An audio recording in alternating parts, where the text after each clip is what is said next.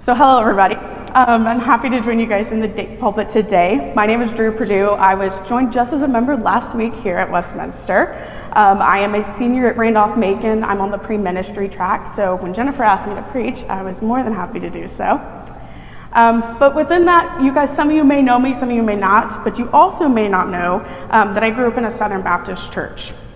One of the things about the Southern Baptists is they teach a lot about how to be a proper biblical man and how to be a proper biblical woman, at least in my experience at the church. Going off of this, in my junior year of high school, we were doing a section in our youth group about how to be biblical men and biblical women. We were placed in groups based on our sexes, and due to being raised as a woman within this group, church, I was placed alongside the youth girls. Now, something important to note, as you may have guessed, I was one of the leaders within this group. And as a leader, I would frequently help lead discussions when I was asked to, including even discussions about biblical womanhood, though I was probably 4 years older than most of these girls. One particular Sunday, however, I was not asked to lead. That Sunday, we were talking about how we can dress to glorify God. Now, it's all the typical things you can think of, not wearing tops that are cut too low or wearing skirts that are too short. But one thing in particular they talked about was cutting your hair. I can still remember that experience very distinctly because I remember being called out by it or feeling called out by it. To get back to the story in just a second, a little bit of context is needed. I had just shaved my hair. So the bottom half of my hair was shaved and the top half of my hair was still long, so it was down past my shoulders. So they start discussing appearances, specifically regarding hair, and the comment was made that if you cut your hair to look like a man, you were not practicing biblical womanhood, and you were sinning against God. I remember very distinctly 2 folks, one of which was the person leading, darted their eyes over at me, looked me up and down, and it very much so felt like they had lasers coming out of their eyes and were like staring deep into my soul. Though I know this is not the case, it definitely felt like that. This experience for me in the church was very formative regarding my relationship with God. For a while, I thought that I had to be a perfect biblical person in order to be able to be a follower of Christ. I thought that this meant that I wasn't allowed to carry around things that I had been struggling with in regards to my personal experiences or my understanding of Scripture. I was convinced God wouldn't be willing to guide me if I didn't understand every single detail about them, about Jesus, about the Holy Spirit, or about biblical doctrine. Though today we can see in our scripture reading that this is not fully the truth. Today's scripture reading is the story of the woman at the well, or the Samaritan woman. In this lesson, Jesus is traveling between Judea and Galilee. This is really interesting that he specifically stops in Samaria because there were tensions between Jews and the Samaritans that led Jews mostly to travel around this area because they had the ability to do so. He had the option to go the other way, but when looking at the scripture, we can see that there was a purpose for him traveling through Samaria. Verse 4 says, which is a little bit before where we started reading, but he had to travel through. Some biblical scholars would say that it's not a geographic necessity, but argue that it's because of God's will or plan being involved in him traveling through this Samaritan area. Jesus and his disciples stopped through Samaria, where he meets this woman at the well. Now, it doesn't tell us specifically in the text whether Jesus arrives at the well and then sends off his disciples, or if the disciples were getting food for their travels and Jesus traveled a short distance ahead of them. It was about 250 feet from the main area of Samaria. Either way, this woman at the well was a Samaritan. Not only was she a Samaritan, but she had 5 husbands, wasn't a follower of Jesus or his teachings, and was considered a social outcast within the society. Jesus asked her to give him a drink. This wasn't necessarily strange because the women at the time would typically take care of things such as fetching water for their households. However, Jesus was doing a couple things here. First and foremost, he was talking to a woman. Now, this typically wouldn't be significant in our day and age, but at the time of Jesus, women and men typically didn't talk to each other in public unless they were married or related in any other way. Second of all, not only was she a woman, but she was a Samaritan woman. Like I said earlier, the Jews and the Samaritans didn't have the best history. Some could say it was a little tense. Thirdly, by drinking the water given to Jesus out of her jug, he would make himself ritually unclean at the time. And fourth of all, Jesus using her to fetch him water was an excuse to talk to this woman. He did not have his own jug to fetch his water, and this is likely because he was traveling with his disciples. So they would have been the ones to fetch the water out of the well for Jesus. What Jesus was doing here was intentional.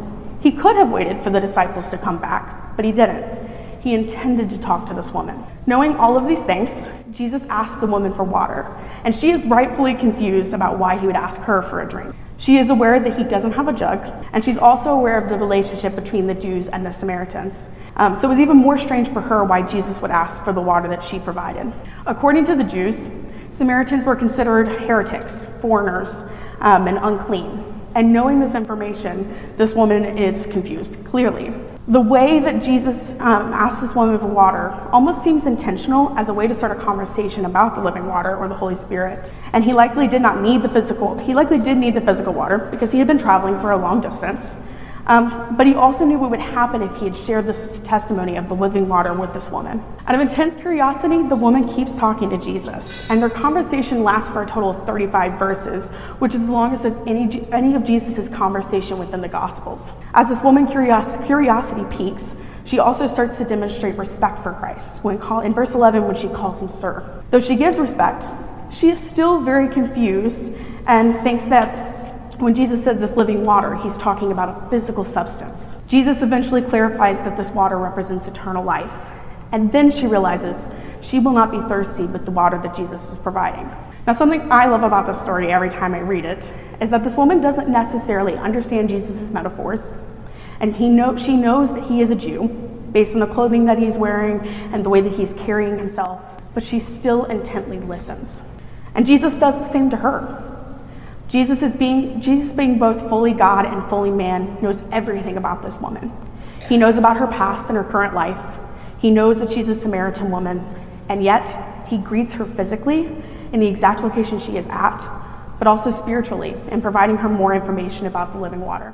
Jesus doesn't expect this woman to know everything about him, to know everything about his mission, or to even necessarily follow him at this exact moment. Instead, Jesus takes time for her to understand. As one commentator writes, Jesus he's accustomed to convey simple instruction to simple people who are willing to learn. Jesus not only crosses the boundary of people not knowing his teaching, but he was also crossing racial and ethnic boundaries, as well as by talking to the woman who didn't necessarily interact with Jews frequently. He was crossing boundaries of genders, between identities, and he also talked with chosen and rejected people within their society. Jesus was meeting this woman where she was at and greeting her with what she needed. Not only that, but this woman greeted Jesus where he was at. Now, I know this sounds a little crazy, but stick with me. She had engaged conversation.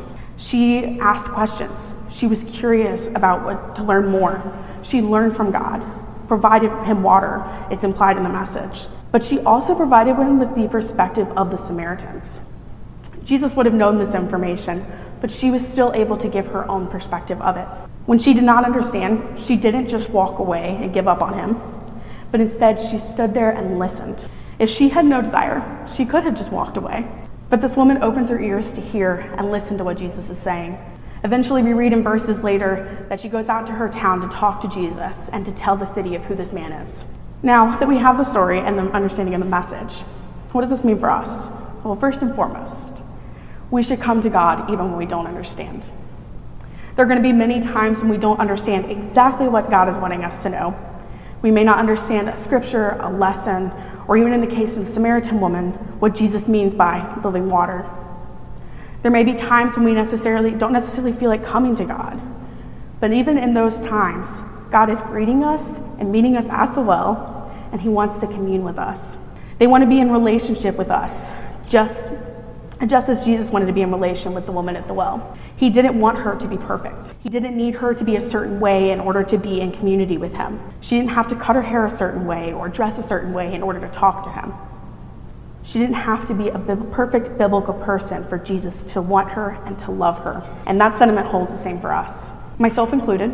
Many times we worry too much about how put together we are when we come to church. And honestly, sometimes even when we're worshiping God in our own homes. God isn't worried about the material things of the world, what we look like, our past, the way we worship, whether our hands are raised all the way in the air, or they're down by our sides or in our pockets, whether we pray silently in our room alone, or we talk out loud while driving like I did today on the way here. The divine doesn't worry about these things when coming to worship them. Reverend Nadia Bolz-Weber is a Lutheran theologian, and And she frames this beautifully in her sermon about the woman at the well. She says, whatever the lowest point is in you, whatever the deepest wound, the vilest sin, and the damaged thing in you is, the living water of Christ's compassion will find it, can find it, and has found it. And we can do like the woman did. She left her jars behind. She was so excited to go and share about the compassion and the love and the miraculous works of God that she left her jar behind at the well. Let us do that. Let us take whatever is in that jar and leave it behind and allow ourselves to be greeted by God and share our message in word and in deed. When coming to worship God in this space or on our own, we shouldn't worry about whether we're the, quote, perfect Christian or the perfect person or the person who knows everything. But instead, let us be focused on what God has to provide for us. The living water that he talks about that can provide everlasting life. Sometimes it can be hard to worship God, especially when we don't feel adequate enough to come before them. Though it can be difficult, we are called to bring our full selves into whatever space we inhabit at the time of worship, in our homes, in the physical church building, or with our friends around a table sharing a meal. But simply, we must bring our all to that space, opening our ears and our hearts and allowing God to greet us, allowing God to welcome us the same way the woman at the well welcomed Jesus into her space. Amen.